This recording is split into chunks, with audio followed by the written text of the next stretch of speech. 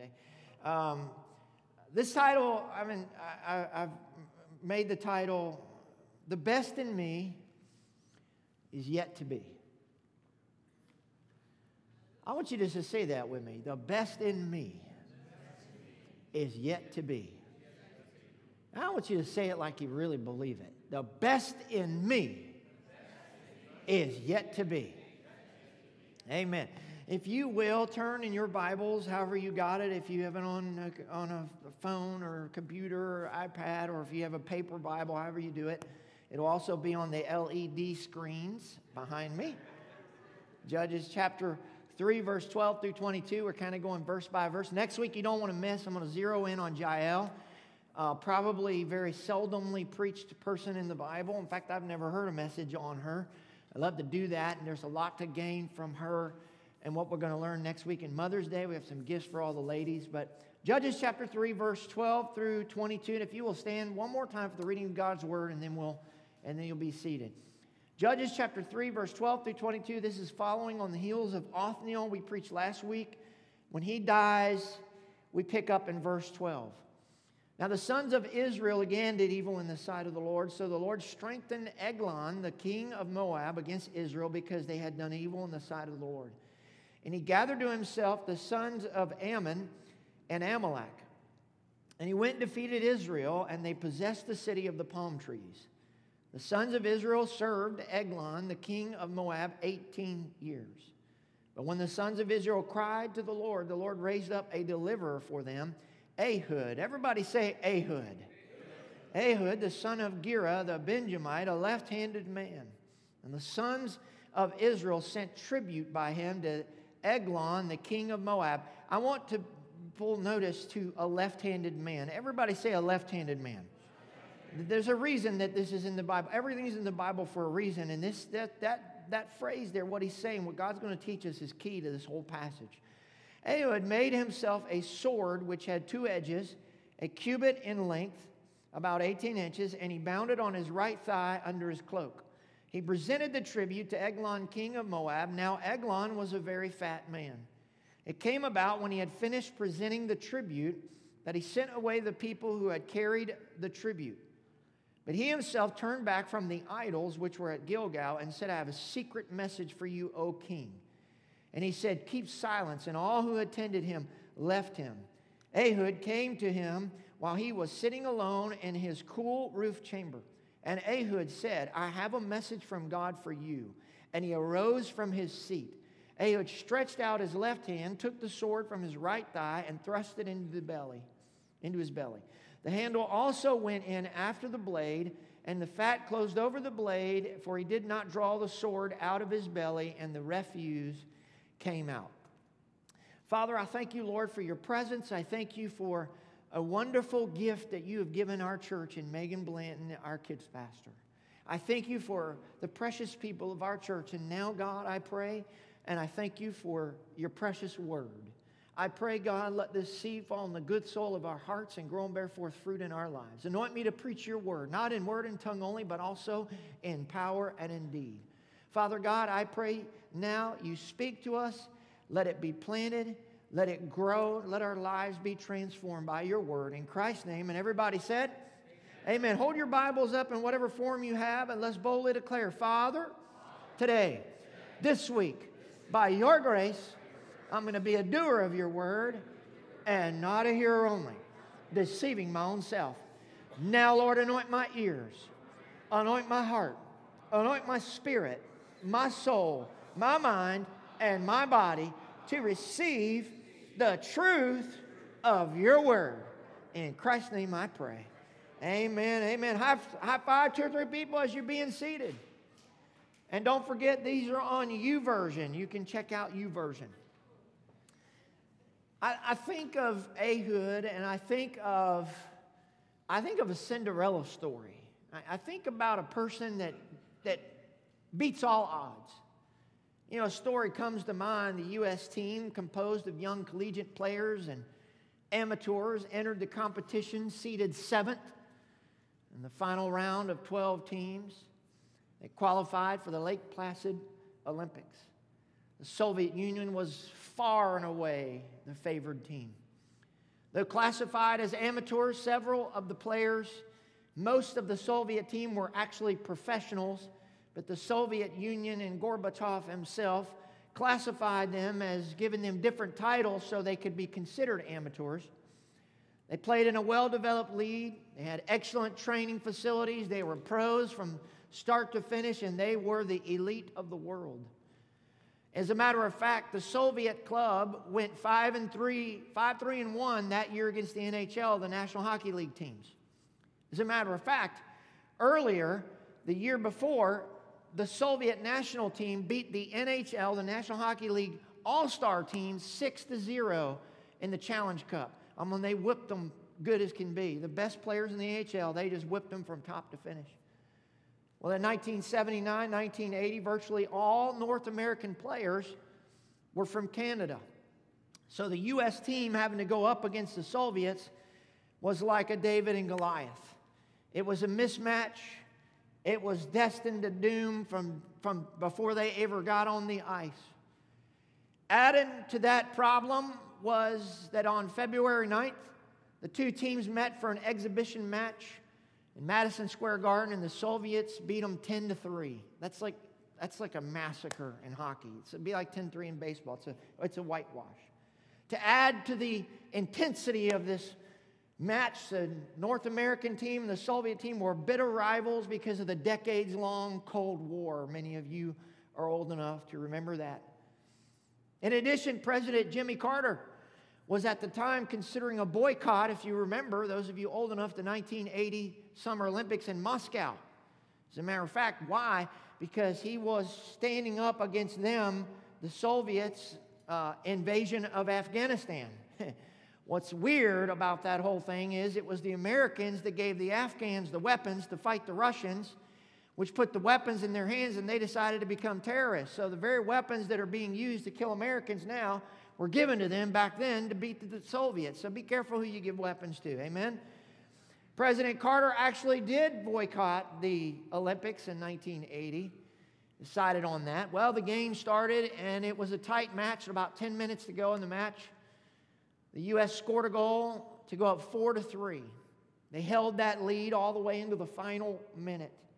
With seconds remaining, the crowd began to count down the seconds left.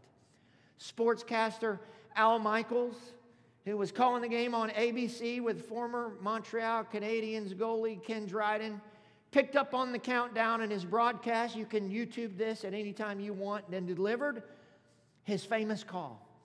11 seconds. You've got 10 seconds. The countdown going on right now. Morrow up to Silk. 5 seconds left in the game. Do you believe in miracles? Yes. Unbelievable. And the crowd went bananas. It became known as the Miracle on Ice. And as a matter of fact, it was voted the greatest sports moment of the 20th century by the Sports Illustrated. Why? Because David beat Goliath.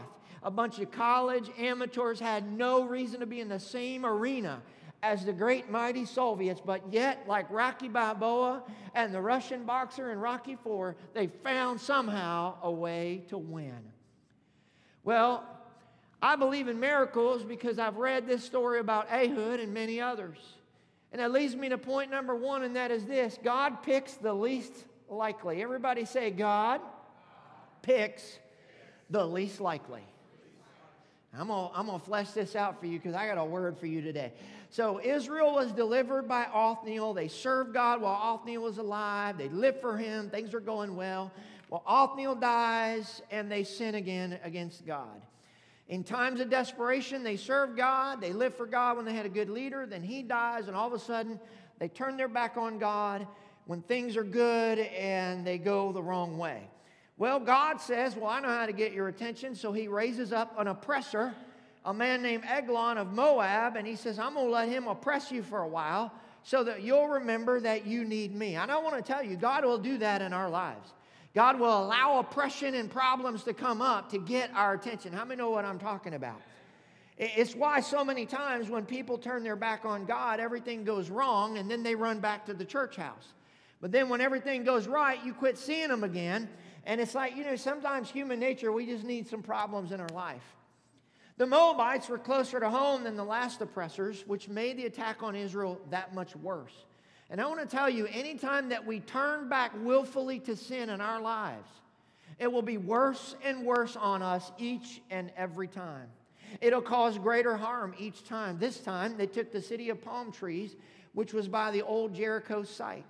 They defeated the Israelites, they took the city, and basically they ransacked and dominated Israel. So by verse 14, the Bible says that Israel served this pagan king for 18 years.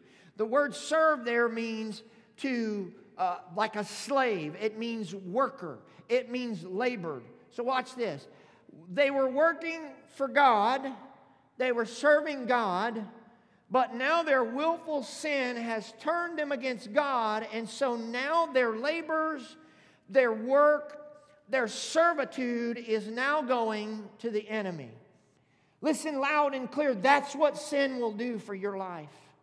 I don't know who's in here today that needs to hear this, but I know that God has impressed this deeply into my spirit.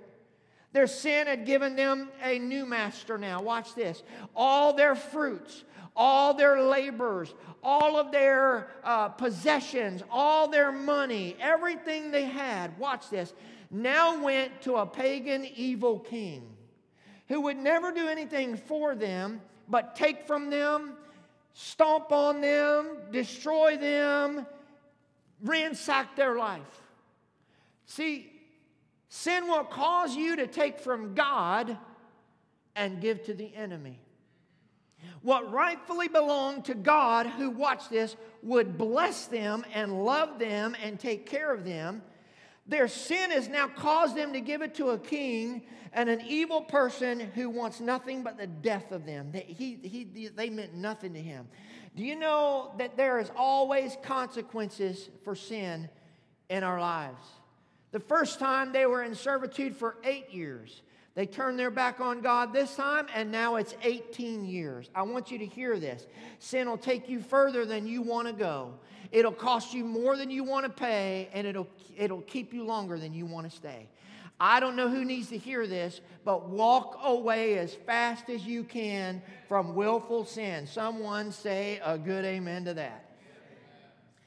We need to repent of our sins, folks. In fact, we need good old-fashioned repentance preaching. Is that all right? If you've been following along with the Bible reading, you found just a couple days ago this scripture. This really jumped off at me. Jesus tells us what we should be preaching. Luke 24 and verse 46 through 47. Jesus is about to ascend. He's already raised from the dead. He's about to ascend into heaven. And Jesus, he told them, that's Jesus, this is what is written, the Messiah will suffer and rise from the dead on the third day. Watch verse 47 closely. And repentance. Everybody say, and repentance. And repentance, watch this, for the forgiveness of sins will be preached in His name to all nations beginning at Jerusalem. Jesus said we are to preach repentance. Well, I want to tell you about half the churches in America violate the very thing Jesus said preach. We're so concerned to getting people in the door and feeling comfortable in their sin. We're not supposed to have people come in the doors and feel comfortable in their sickness. Is it all right if I preach for just a little while? Some people say, well, Pastor, the church is a hospital. I mean, it's a hospital for the sick. Yes, but like a hospital, the church is there to help the sick get better. No one goes to a hospital and says, well, I don't think I'll take the surgery or the medicine, but, I kind of like to hang out in my sickness right here. No doctor would let them stay. No hospital administrator would let them stay. The nurses would say, pack your bags and get out. We're here to help you. If you don't want help getting better, you need to leave. What we've got a misconception in the church today is we want to give a greasy grace message that says, well, Jesus just loves everybody and just come as you are. And I hear that, and I'm with you. But we should want to repent and get better. Well, Pastor, everyone should be allowed to come as they are. Yes, come as you are. However, come with an attitude expecting a scalpel. Because when people go to a hospital, they go to get fixed. When people are in a hospital, if you've been there any length of time and I visit you or anybody does, I don't know how many times I hear from every single person, I'm ready to go what? The problem that we have in the church in America today is we want people to feel good in their sin when what we need to be doing as a church is helping them get better. Is this all right today to preach this? Come as you are, yes, but with a heart to cut sin out. I want to tell you that when you get involved in sin, it will destroy your life. We've got to get it out. You will pay the piper, if you will. People take from God and they give to the enemy all the time, and it's because of willful sin. I want to tell you something. I will not ever back down from preaching this as long as God has me preach. We need to repent, which means turn our back on sin and turn to God. Someone say a good amen. Here Israel's got it backwards, and they find themselves in a world of hurt. So by verse 15, though, Israel realizes, finally they come to their senses, and the Bible says that Israel cries out. Now the word cries, you'll see on the screen here, means to shrink from anguish or danger. To cry out spontaneously. When was the last time you cried out to God in desperation? When was the last time you got down on your knees and you said, oh God, oh God, you got to save my kids. God, you got to save my parent. God, you got to do something with my neighbor. God, you got to do something with my loved one. God, we need you. When was the last time you just cried out and pounded the floor and said, God, we need you to come through. God, we're desperate. I mean, mamby-pamby, 20-second now I lay me down to sleep prayers ain't getting it, folks. At some point, we've got to have enough of being sick and tired of our situation to say, I'm done with this. God, I need you to come through. Oh, God, you've got to do it. There's no other way. I've tried every other way. I've tried to fix it myself. It's not working. We need you. Maybe God is waiting on you to cry out to Him before He fixes the situation. But I find something interesting here. When they did cry out to God in desperation, God said, okay, I'll send a deliverer. His immediate response is, I'm going to get you out of your problem. Well, I love that. That's how good God is. God always has deliverers for those that want them. He always has a Moses in waiting. He always has an Elijah. He always has an Elisha, a Joseph, a Joshua. He always has an Ehud. He always has somebody. In this case, he had an Ehud. Everybody shout Ehud. Ehud means united. I love this. When the children of Israel were fragmented, when the children of Israel were loose everywhere, when they were divided, when they didn't know what to do, God said, I got a man that's going to unite you. I got a man that's going to pull you together, and he's going to lead you out of the problem that you're in. When you're fragmented in your marriage, God will send someone to unite that marriage. When you're fragmented in your finances, God will send somebody to pull that finances together and get it going in the right direction. When a church is fragmented, God will bring somebody to unite it. When a family's fragmented, God will bring somebody to unite it. It's how bad do we want it? God always unites, the devil always divides. Interestingly enough, the united man is the son of Gera, and the son of Gera means grain. Everybody say grain. I love this. It's a seed. It's a grain. Not plural, singular. One little grain. Pastor, what can my one little act of kindness do? What could my one little act of kindness actually produce? Well, as unto God, it could produce a deliverer. It could produce your deliverer. It could produce your Ehud. It could produce your answer to your prayer. I'm coming to preach to somebody. Don't let the devil tell you why one little thing ain't going to matter or make a difference. Well, Pastor, it's just one little service and one little ministry. What is my helping going to make a difference? What is it going to do? I tell you what, it could be the very thing that raises up an Ehud or a deliverer in your life. You may think, well, Pastor, it's just one little offering. It's just one little still tithe. What could that possibly matter? It may be the Ehud to rise up and bring deliverance. You cannot look at what you do and what God calls you to as something that says, well, God, I don't really, I can't make a difference. Who am I? I'm nobody. I have nothing to offer. Listen, one man had one grain. He had one son, Ehud, who wound up delivering the entire nation. Who do you know that you might not witness to? Ehud was from the tribe of Benjamin. Historically at this time, the tribe of Benjamin was the weakest of Israel. So Moab attacks Israel where they are the weakest. Isn't that the way the devil works in our life? He doesn't attack your strong areas. He attacks where you're weak. So if you have a problem with the sins of the tongue, he'll put you in a place where you are so tempted and lured to lie, gossip, slander. If you have a gossiping problem and a slandering problem, he'll put you in front of that computer screen with that keyboard on social media and let you type away from the safety of your living room while you down everybody around you.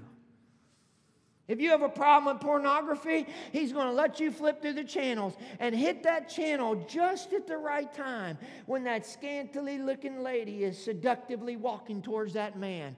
And all of a sudden, man, you're lured right in. Or you'll be reading an article on the internet and there's a little ad over here to the side of a scantily dressed person.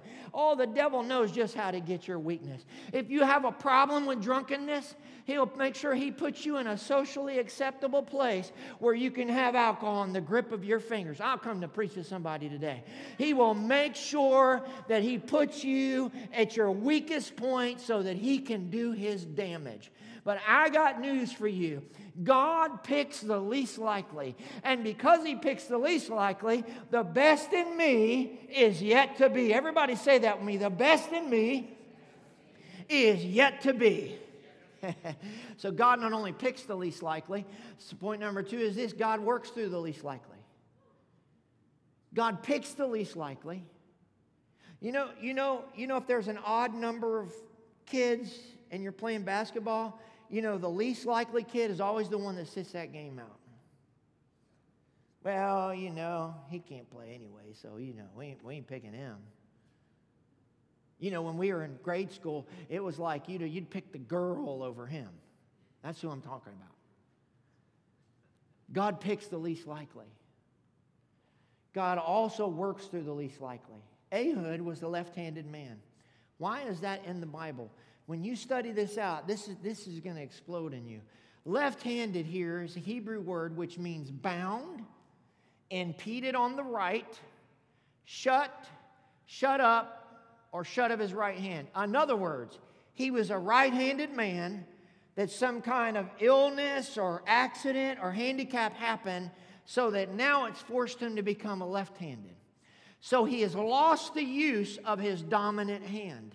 Now he has to learn to do life left-handed. This is not merely the Bible mentioning, oh, by the way, he's left-handed. The Bible never does that. There's in there for a reason. So whether it was disease, whether it was disuse, whether it was a handicap made his right hand no use, which made him the weakest warrior. So watch this. You have the weakest tribe in Israel, and now you have the weakest man in Israel. God picked the lily-limped, weaselest, know-nothing guy to say, you look like a deliverer to me. He picked the weakest warrior from the weakest tribe in Israel. I'm going to preach to somebody today. Here's what I got to tell you. God's bigger than your disability. Somebody in here needs to hear this. You've been elevating your disability above God for years, and God says, when are you going to understand I'm bigger than your disability? When are you going to understand I'm bigger than what you can't do, what you're incapable of, where you're not talented? I want to tell you, man, I'm preaching to somebody today.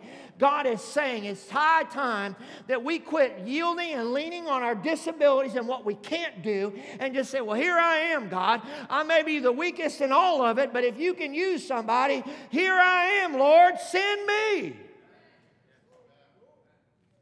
God is bigger than your disability. Moses said, I can't even talk right. Jeremiah and Timothy said, you got the wrong guy, I'm too young. Here he is, a left-handed man, because his right hand, something's happened to it. Listen, God decided to choose this left-handed man by default to be the man of his right hand. God's right hand gave the victory, not the instrument he used. It was like God was saying, I'm going to deliver all of Israel, and I'm going to pick you because you'll never take the credit, because we all know you couldn't do it. Glory to God. Glory to God. Glory to God. When we pray for somebody to be saved and they actually get saved, don't even think it was you. You were just a tool in the hands of God's right hand. Man. You pray for somebody to be healed and they get healed, it was not you. You're just the instrument. You are the instrument in the hands of God. You pray and you see a miracle, it was not you. It was you in the hands of the right hand of God. Listen to me loud and clear, because God's getting ready to open our Rehoboth. And when He does, everyone needs to know it wasn't me, it wasn't you, it wasn't any of us. We were an instrument and a tool in the hands of God's right hand. When we walk into our beautiful facility, wherever it is and whatever it's going to look like, we'll all go, look what God did. Hallelujah.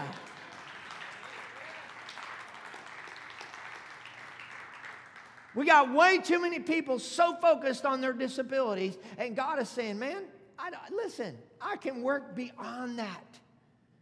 I can take your handicap and use it for the glory of God. So Ehud shows up. He's got an entourage with him, and he brings a present to the king. Now, the word there that you read is tribute. Everybody say tribute. It was an offering. As a matter of fact, it's called a mincha. And in the Bible, in the Old Testament, it was used in the law for offerings that were presented to God to obtain favor. So now sin has caused them to seek the favor of a man rather than the favor of God. Now, instead of offering what belonged to God, they're offering it to a pagan, evil king who wants nothing good for them. They're looking for answers from man rather than God. You know, people do it today all the time. They take God's tithe and they give it to the horse track and the casino. Let me tell you something about casinos. My dad used to tell me, and he was a professional gambler. He'd say, son, if you could beat them, they wouldn't be there. Now just let that sink in for a minute. Maybe somebody online's watching me that's a gambler. If you could beat a casino, they wouldn't be there. You can't win. People take God's offering and they give it to the bars. People take what belongs to God and they give it to drug dealers and prostitutes. I want to tell you, it's high time that we as the body of Christ take what belongs to God and give it to God. And let God bless us. Because the drug dealer ain't going to bless you. The prostitute ain't going to bless you. The casino ain't going to bless you. I want to tell you about who will bless you is God Almighty. We need to take what belongs to Him and use it for the glory of God. Is this all right to preach this way anymore? Does anybody want to hear preaching like this anymore? When you have problems in life, where do you turn? Do you turn to man or God? When you have problems in your marital issues, do you turn to man or God? When you have problems in your finances, do you turn to man or God? They ran to Eglon. Eglon, meaning little calf, was a successor of Balak. He's the guy that followed Balak, who hired Balaam to curse Israel. This guy wants nothing good for Israel. Now, Ehud is not a threat to the king. You have to understand the history here. He is handicapped, and one thing you know when you study this story, at this time in history, a warrior was never allowed in front of the king. He would have never got through the palace gates, let alone to stand before a king. In other words, they didn't view Ehud as a threat. Only a weak, meaningless, worthless nobody could stand before the king. And I want to tell you something. The devil thought you were a weak, meaningless, worthless nobody. He's tried to beat you down. He thought he had you wrapped up in sin and couldn't make a difference. But he forgot about the God factor. My blessed Lord. He forgot when you gave your life to him, you became a son or a daughter of Jesus, of God Almighty. You became a brother of Christ. You became a child of the living God. He forgot you were filled with the Holy Spirit. Oh, I know you're weak. I know you're weak. I get that. But the devil forgot 2 Corinthians 12:9 that says his strength is made perfect in our weakness. Oh, I understand, but the devil forgot Philippians 4:13 that I can do all things through Christ who strengthens me. Satan must have forgot Matthew 26 and 19 and 26 rather, that says with God all things are possible to him who believes. The devil must have forgot that God, Jesus, we already have the victory through Jesus Christ our Lord. He must have forgot Romans 8:37 that says I am more than a conqueror through Jesus Christ my Lord. Can somebody say amen? I know he must have forgot Psalm 121, 1 and 2. I will lift up mine eyes to the hills, from whence cometh my help. My help comes from the Lord, maker of heaven and earth. I want to tell you something. If we'll get our eyes back on the Lord, if we'll go back to him, God will fix our nation. God will unite our nation. God will end racism and all this other junk. God will put us back together again. God will bring revival if we'll just get our eyes back on the Lord. The devil must have forgot that God works through the least likely. I've told you before, some of you are new. First family funeral I did was my grandfather's. I had cousins come around me. And one of my cousins, he's doing like this. He said, well, it's official. I said, what's official? He said, you're a preacher. I said, okay.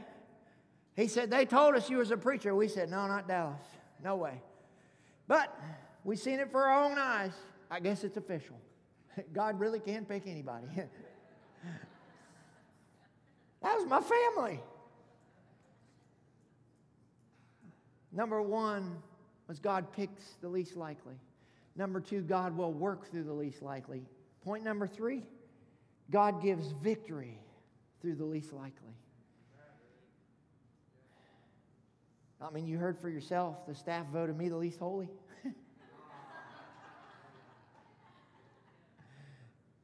Ehud had a plan. He made a dagger. I find it interesting. It was a two-edged sword. Where have I heard two-edged sword before? Oh, I know. Hebrews 4:15, the word of God is like a two-edged sword, piercing to the dividing asunder of soul and spirit. So watch this. We read the story in the natural, but what's the spiritual implication? He makes a two-edged sword 18 inches long, and he straps it to his right thigh. Now, this is, to you, it's going to look left, but this is my right thigh. So for you, well, this is my left eye, but we're going to make it look right to you. So he straps it to his right thigh. Watch this. Ehud hid his plan from his enemy and from people around him. Why? Because he didn't want people telling him, oh, you'll never do that. You can't do that. He shows up. Eglon is a very fat man. That is speaking spiritually of someone who's spiritually obese. Now, he is physically obese, but he is spiritually. Anytime you see that, they've lost their. Anytime you, like Eli in the Bible, it was considered to be very fat. He lost his spiritual fervor to do anything with God's word. In verse 18, they deliver this offering to the pagan king. Watch this. This is going to be good. And Ehud takes everybody and walks away. Somewhere in the process, he lost heart. He got discouraged. Doubt set in. Ooh, I can't do this, so he left. Have you ever been there? Have you ever felt this way? Have you ever had God tell you to do something and it sounds good until you step out and it's time to pull the trigger and then it don't feel so good anymore? How many knows what I'm talking about? Have you ever been there before? It seemed like a good idea until you face the devil, and like a runaway bride, Ehud makes a run for it, and sometimes so do we. But as he's running and he's probably beating himself up, man, I had it. I stood before him. I could have done it. The Bible says something very interesting. The Bible says that as he's walking along, he gets to Gilgal and he sees the stone idols.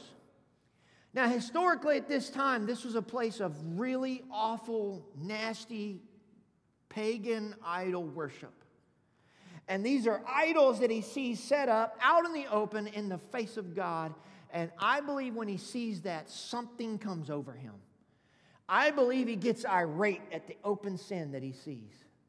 I believe that he looks and sees idol worship in the face of a holy God, and it pushes him past his fears. As a matter of fact, I think his anger rose when he saw that, and he said, man, somebody's got to do something about this.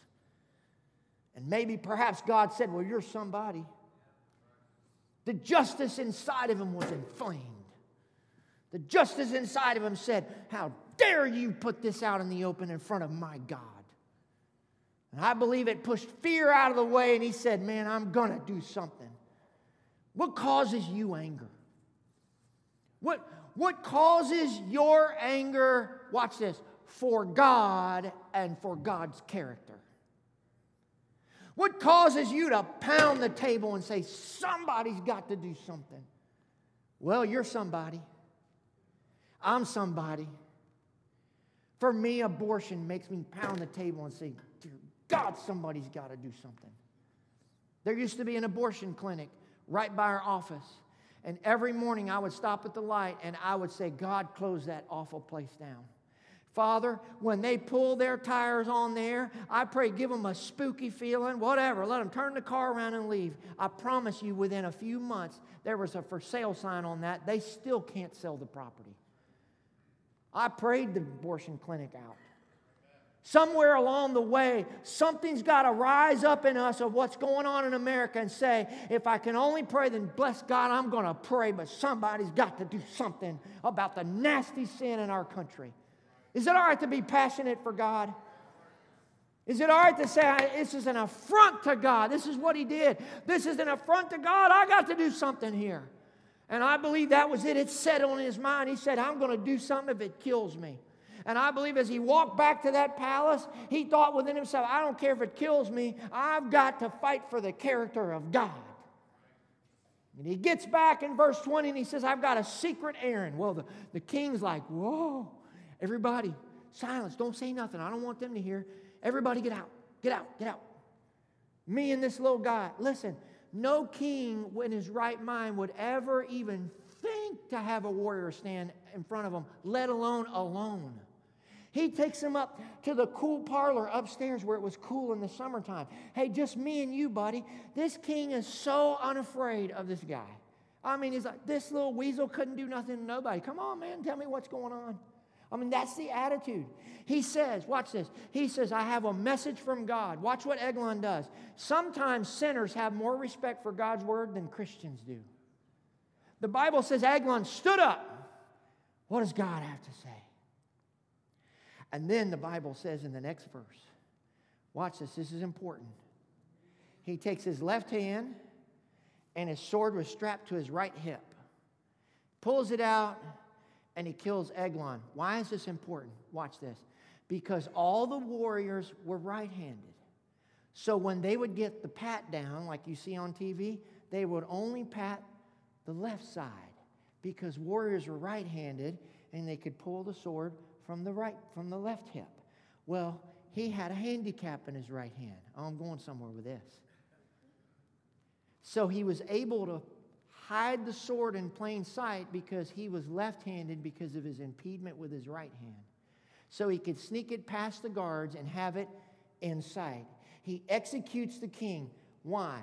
Because he was left-handed for some issue they wouldn't check. So watch this. What you see as your handicap and what you see as your disability is the very thing God will use to bring you victory and win your war. How many days did Ehud think, why did this happen to me, God? Why did I get dealt diabetes? Why did I get the cancer diagnosis? Why did I get I'm not smart in school? Why was that me, God? Why am I left-handed? And who knows, for years, he probably almost cursed it. I can't believe you, dummy. You're just left-handed. You can't even use your dominant hand. How are you going to do this? And it was the very thing God said, I'll tell you what, I'll use the thing that you hate so bad in your life, and I'll use it for victory. I'll take your disability. I'll take your handicap. I'll take what nobody else needs. You're a weak, meaningless nobody to that king and everybody else. They're so unafraid of you that you can stand before the king. But I'll use the very thing that you hate in your life, and I'll use it for your victory. That's good preaching right there. The very thing that you think makes you weak and unable is the very thing God says, I'm going to use that to bring victory and win your war. Why? Because then you'll give God the glory. You know you didn't do it. Woo! Somebody say amen.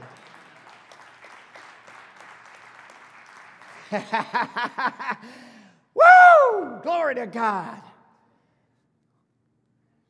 Verse 22 is very important, and I want everyone to zone in there. If you've got your Bibles open, I want you to see. The Bible says that the sword went in, handle and all, and because he was so fat, he couldn't put the sword back out. Now, we see that in the natural, so he must have been a very large man, and so 18 inches in with the halt and the hilt and everything else is all in there, and he can't get it back out. But I want you to flip this over to the spiritual side of things. Just as the fat closed over that sword in the natural and couldn't come out, listen, when you put the two-edged sword called the Word of God in, sinners can't get it out.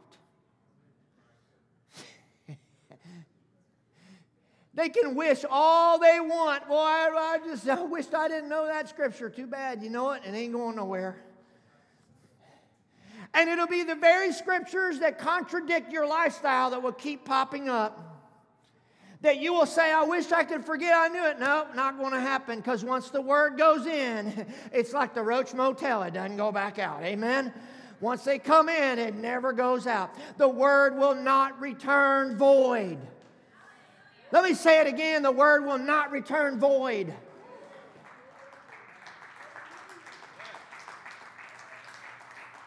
Hear me now. This is why in my house it was, and Israel, if you live in my house, I don't care if you're 95. You're going to get some clothes on and you going to church. You in my house, you going to church. Why? Because even if you hate every second of it, even if you say, la, la, la, la, la, I know the word's going to get in. And when the word gets in, it ain't never coming back out. Listen, when you get the word in them, somewhere along the way, it's going to bring fruit, and they're going to start living by the word. Woo! I remember in my sin, I remember God would ask me, I'm deep in sin.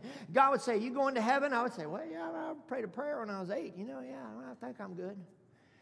But in my mind, but in my heart, I was like, oh, snap. I ain't going to heaven.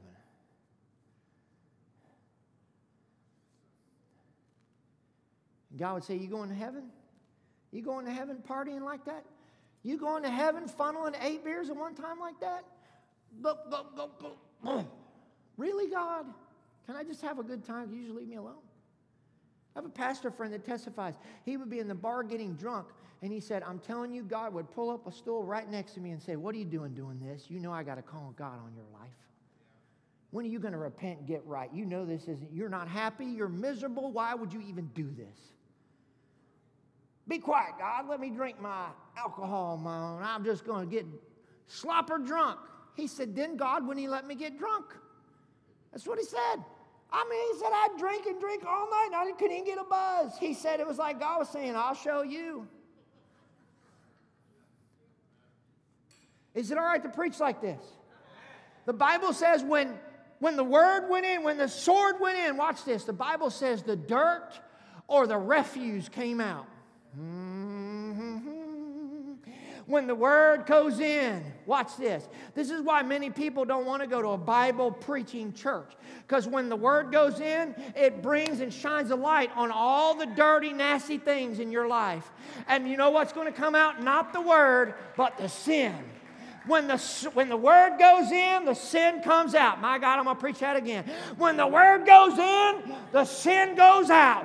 When the word goes in, the dirt and the refuse goes out.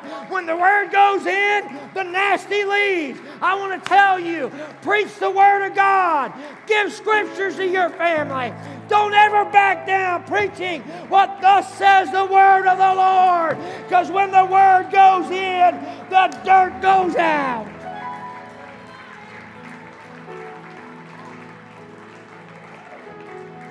Woo!